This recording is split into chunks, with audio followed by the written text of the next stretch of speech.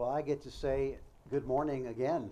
And I always say this, but it's so great from this view to see everybody out here and see everybody in the cars, seeing the kids heading off to meet their teachers for the Nova Kids class. And those of you through the camera, I can't see right now, but welcome to the live stream as well, and whoever's watching later. And this is a beautiful and just glorious spring day here in the South Bay, and beautiful sun, wonderful breeze, and we are in this awesome series, I'm calling it an awesome series, called Who is This Man? Where we've been looking through Scripture to answer that question about who Jesus is. But our series has been designed with a particular focus. I don't know if you've caught on to that, but hopefully you have, but looking more specifically actually at what Jesus says about himself in answering that question, who is this man, as we go through Scripture. And Jesus' answers, they're varied and they're deep and they're full of meaning. And we've learned from Jesus himself that he is the bread of life, and he is the light of the world, and he is the door, and he is the good shepherd. And I was thinking about that this week, and I'm thinking, just wait, because there's more. There's so much more going on, and we're going to jump right in. And today's text will be from John chapter 11. If you want to turn there, either in a Bible or in an electronic device.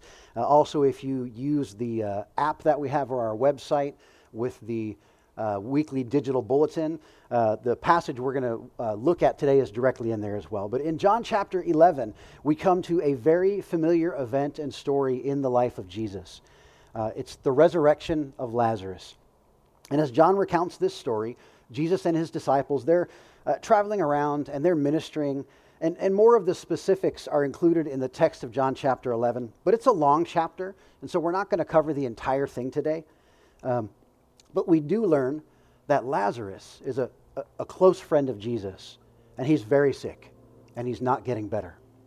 And of course, the story of the resurrection of Lazarus really assumes a couple of particular details. One, that Lazarus dies, and two, that he is brought back to life. And that part of the story is truly amazing in and of itself. But my attention, as I looked into this, was drawn actually to some other details surrounding Jesus' statement about himself in John chapter 11. And so let's turn to our text for today from John chapter 11. Again, not going to read the whole chapter because it's longer, but I'm going to read, and they should be there in your notes there, verses 1 through 3, verses 6 and 7, and then we're going to skip ahead to verses 17 through 25. So John chapter 11, beginning in verse 1. Now a man named Lazarus was sick. He was from Bethany, the village of Mary and her sister Martha. This Mary, whose brother Lazarus now lay sick, was the same one who poured perfume on the Lord and wiped his feet with her hair. So the sisters sent word to Jesus, "Lord, the one you love is sick."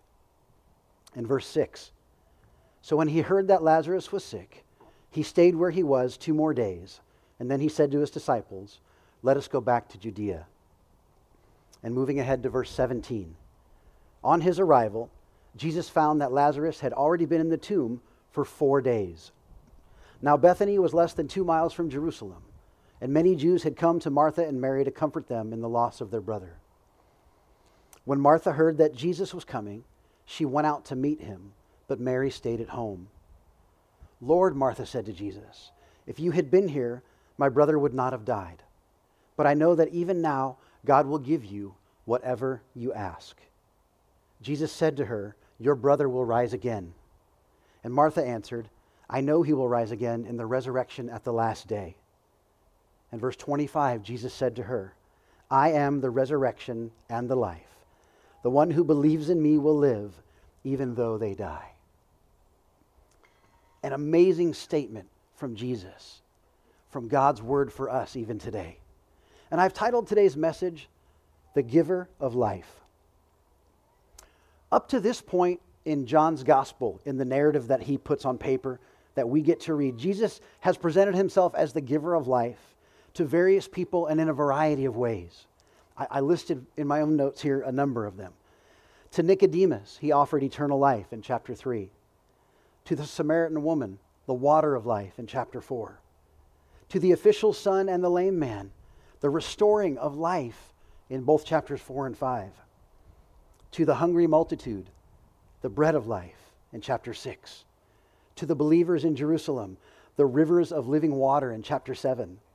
To the blind man, the light of life, both in chapters 8 and chapter 9. To the sheep who followed him, the abundant life in chapter 10. And here in chapter 11, Jesus is life in its ultimate expression. He is the resurrection and the life, using his own words. This is true life itself, and Jesus is going to go on to show this and to prove it through the miracle of raising Lazarus from the grave later in the same chapter. But in the midst of this familiar and amazing story, we come across something interesting, I think, something unique about the character of Jesus' work. There's something different going on here in this concept of Jesus being the giver of life, and I think it's important for us to understand. Now, within the narrative of this story, and all the time really, Jesus knew what he was doing. And I know we would nod our heads yes, and we know this, and we say it. But here in John chapter 11, this idea gets real. Jesus knew exactly what he was doing. He always does. You see, neither the urgency of the situation, Lazarus being sick, or the disciples' resistance, and that comes up, by the way, in the portion of the chapter that we didn't read. They were hesitant to go back to Judea. But neither of those two things influenced Jesus' decisions or actions. You see, in the larger storyline, the raising of Lazarus from the grave is kind of at the beginning of the journey of Jesus' journey towards Jerusalem and the cross. And so Jesus waits for the time set by God, and he went with God's purposes just in clear view and in clear focus. And here his goal was for Mary and for others to believe that he is life. And no matter what circumstances we face, we can be certain that Jesus knows all about them. And he sees them, however, in the context of God's perfect plan, which is much bigger and much broader than my imperfect perspectives and plans. And when we're in the middle of some awful situation, we can send urgent requests to Jesus, just like Mary and Martha did. And he will listen. But he wants us to look not just for some expected answers, things on our minds. And sometimes, I'll say, maybe even a lot of times, there's waiting involved. We're told in the text that Jesus loved this man. He knew the family. He knows about their pain. But it's interesting that he did not respond immediately. His response had a delay built right into it. And the text is clear that that delay was on purpose. God's timing, especially his delays, they might make us think that he's not answering. Have you ever noticed that often when we pray, our circumstances tend to get worse before they get better? And we're tempted to doubt, and sometimes we're even driven towards despair, depending on what's going on. And we see here that Jesus delayed coming to his faithful, loving friends and followers. For 2 days, he went about his work, far away from them, where he was. And they probably went outside looking for him. Then they went back inside to Lazarus, back outside. And this probably went on over and over. That's just my guess there, but that's what I would have done. But with Jesus, timing is everything. But it's his timing, not ours. Sometimes we offer a passionate prayer of need, and God answers quickly, and we're thankful, and we're excited, and our faith is strengthened. Other times, it seems that God is never going to answer our prayers, and we don't understand, because we know we prayed for God's will, right? What should we do? We should wait in faith, knowing that God has our best interests in mind. We may never see our prayers answered in our lifetime.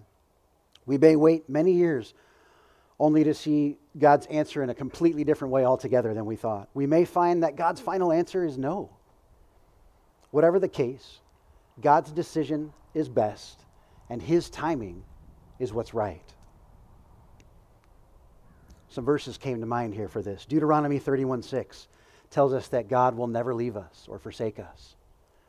Jeremiah 29:11 tells us that God knows the plans that he has for us. plans to prosper us and to give us a future and a hope. In Matthew 28:20, Jesus himself tells his disciples that he will be with them always. I think this means that in Jesus, we find hope. But we know that in the middle of something tough, God's delays very rarely feel loving.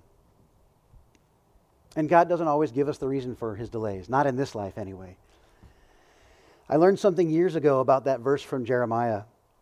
And although it says that God knows the plans he has for me, nowhere does it say that God has to tell me the plans he has for me.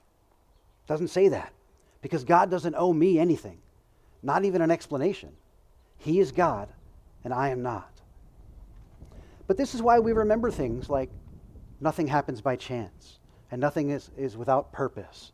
And whether it's sorrow or sickness or death, nothing happens to you that God does not permit, at least for a reason. The entire book of Job in the Old Testament is evidence of that idea. There is no situation in life in which God cannot be glorified. It doesn't matter if it's an impossible boss, a loveless marriage, a crushing bill, a dysfunctional family. God can be glorified in each and every situation. Job, in the midst of his trials in a conversation with his wife, asked this question: shall we accept good from God and not trouble? And we need to learn to ask, no matter what's going on, how can I glorify God in the middle of this? Because our normal response is to ask, what's the fastest way out of this? Right? That's where my mind goes. How do we get past this? How do we get through this? But part of becoming mature in Christ is learning to look at the situations we're in and know that whatever we face it so that God can be glorified. And this passage here in John chapter 11, I think it shows that the glory of God and the love of God are not at odds with each other. God's glory and God's love are not enemies. And we need to reject the temptation to pit them against each other like they're two different things. Because I think the main way that God shows his glory is through his bottomless love for his people, even for us today. Now, as we read this story, we might have a question or think to ask something like, was it unloving for Jesus to wait 2 days to go to his friends? And if you were Mary or Martha, it probably felt like betrayal. But I'm going to say something here today that you may not like. But please track with me. Don't tune out. Just for a moment, though, because I want to explain it also. What I'm going to say is this: your feelings are fallible. Your feelings are flawed. They're fallible. Actually, I'll probably go so far as to say, I think our feelings sometimes are pathological liars, because our feelings are going to tell us, Jesus doesn't love you. He's not doing anything. He's not coming to help you, right? That's what we get to with our feelings. Now, don't get me wrong. I'm not saying the feelings aren't valid whatsoever, but they can lie to us. And so what I mean by that is we need to learn to not trust only in our feelings. Don't trust the feelings only. We need to let the truth shape our emotions. Don't let our emotions shape the truth. Jesus' delays are actually delays of love. Because you know what? Something amazing is going to happen. We may not know when, or how, or with who, but something amazing is about to happen. But it's on his time, and it's for his glory. And when Jesus does arrive, and he talks with Martha, they talk about Lazarus. We read that conversation. And Martha says that she knows he will rise again in the resurrection at the last day. That's where her mindset was. But Jesus had something so much more in mind. And he delivers one of his most amazing statements about himself. He says, I am the resurrection and the life. The one who believes in me will live even though they die. Verse 25 of John chapter 11. Jesus is not only saying that he has power over death, even though that's true. He's saying that he is the resurrection and the life. To believe in Jesus is to live, because Jesus is life. In Jesus, because of that, we also find a future. We have a hope and a future that begins now and moves forward. And Jesus is telling us that the reality of the resurrection, it's not something that simply awaits us later in the end time when we get to heaven. But the resurrection describes an aspect of life that we can experience now, here. And this is amazing, and this is life-changing. Of course, instead of fearing death, we can live in confidence. But it's a confidence that finds its root in Jesus' promise and in Jesus' demonstration of power over death. That can bring an amazing confidence. I recently had the opportunity to do something I hadn't done in a long time. Last weekend, I wasn't here. I got to spend a couple nights and 3 days with some dear old friends. And as we were preparing for that, I'm going off notes here. This is unusual for me. As we were preparing for that, last year we were going to try and do something, myself and a number of old friends with our families, and then the pandemic hit, and that all got canceled. We were going to do like a camp out or something. And so we started talking about this again about 2 or 3 months ago maybe, and trying to figure out what to do. Still not sure where the pandemic is, because there's about 6 of us that want to get together and lots of families and kids. And so a couple of the guys just said, why don't we make it a guys' weekend for this first time, and we'll do something with our families later. And so weeks ago we were connecting and talking again, and I remember asking my friend Scott, who's the host, I said, Scott, how old is your youngest kid? And he said, why? I said, because we're trying to figure out how long it's been since we've all been together. And I remember last time, my wife reminded me, last time we were all together, your wife was pregnant with your son. And he said, well, Seth just turned 7. So we connect all the time and talk, and here and there, pieces of the group have gotten together, but it's been at least 7 years since all of us got together. And that was only 4 of us, because a couple of the guys couldn't make it. And so we were really looking forward to this time together, and we had a blast.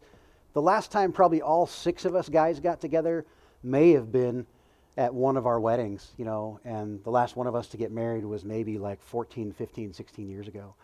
And so this was amazing. These were guys that, of course, I didn't meet until I moved to California right before I started high school. But these are guys I went to high school with and college with.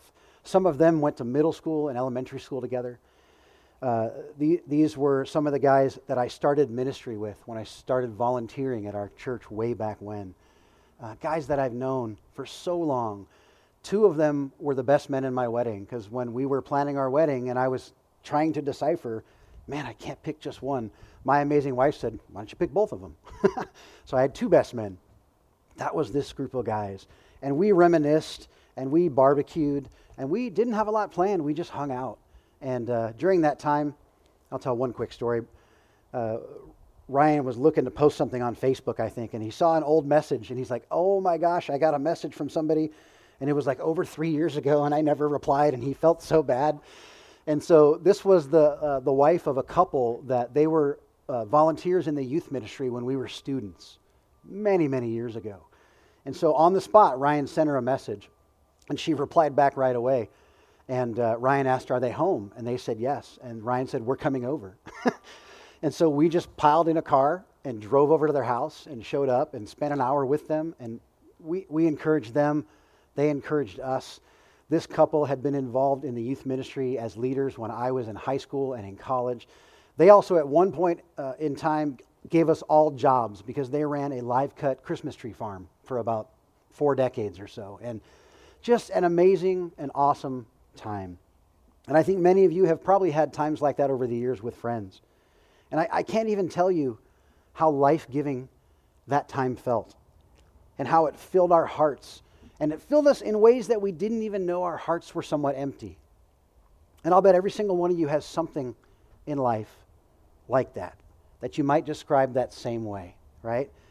You would say it just gives you life. It fills you up. Maybe you feel that way after a good workout.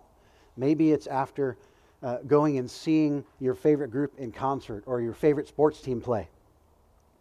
Maybe it's after you travel somewhere or after a great vacation. Maybe it's after a really amazing meal, or just catching something breathtaking and stunning in creation, in nature. And you're pumped up and you're full of energy and life, and you didn't even know that was getting low in you until that happens. But you know what? I was thinking about that after I came back last week. Even though all of these things can be described as life-giving, they don't even compare to the life that Jesus gives and to the life that Jesus offers. Last week in our series, Pastor Dean's message was from John chapter 10. And part of that was a verse in which Jesus says, I have come that they may have life and have it to the full. John 10, verse 10. And what my friends and I experienced last weekend, it does flow out of what we've been experiencing all these years that we've been living with Jesus and serving Jesus. And that is just a part, just a glimpse of the life to the full that Jesus offers us. Here in John 11, Jesus says that He is the resurrection and the life. And I am a huge believer in the fact that that life that Jesus offers, that starts here. That starts now. It is not just something that comes later or when we get to heaven. And that life is found in Jesus because in Jesus we find life. We find hope and we find a future and we find life. These work hand in hand with each other. And I'll tell you today that Jesus doesn't just give life. He is life. And more importantly than me telling you this today, this is what He says about Himself. Because He says, I am the resurrection and the life. Do you want to have that kind of life? Get with Jesus. Stick with Jesus. Follow Jesus. Love Jesus. Live for Jesus. Sound like a broken record, I know. So, Pastor Adam, do you mean to tell me that the message of the gospel is really that simple? Yes, I do. Absolutely yes. I would say 1,000 times yes. Because one of the things the devil wants to do is to make your faith complicated. But the message of Jesus is really pretty simple. Now, something you'll also hear me say is this. Simple does not mean easy. They're two different concepts. I know that this is not always easy. That's not what I'm saying. But the concept is simple. If you want the life Jesus gives, then you need to give your life to the giver of life. That's Jesus. He's the only one who can give life and give life to the full.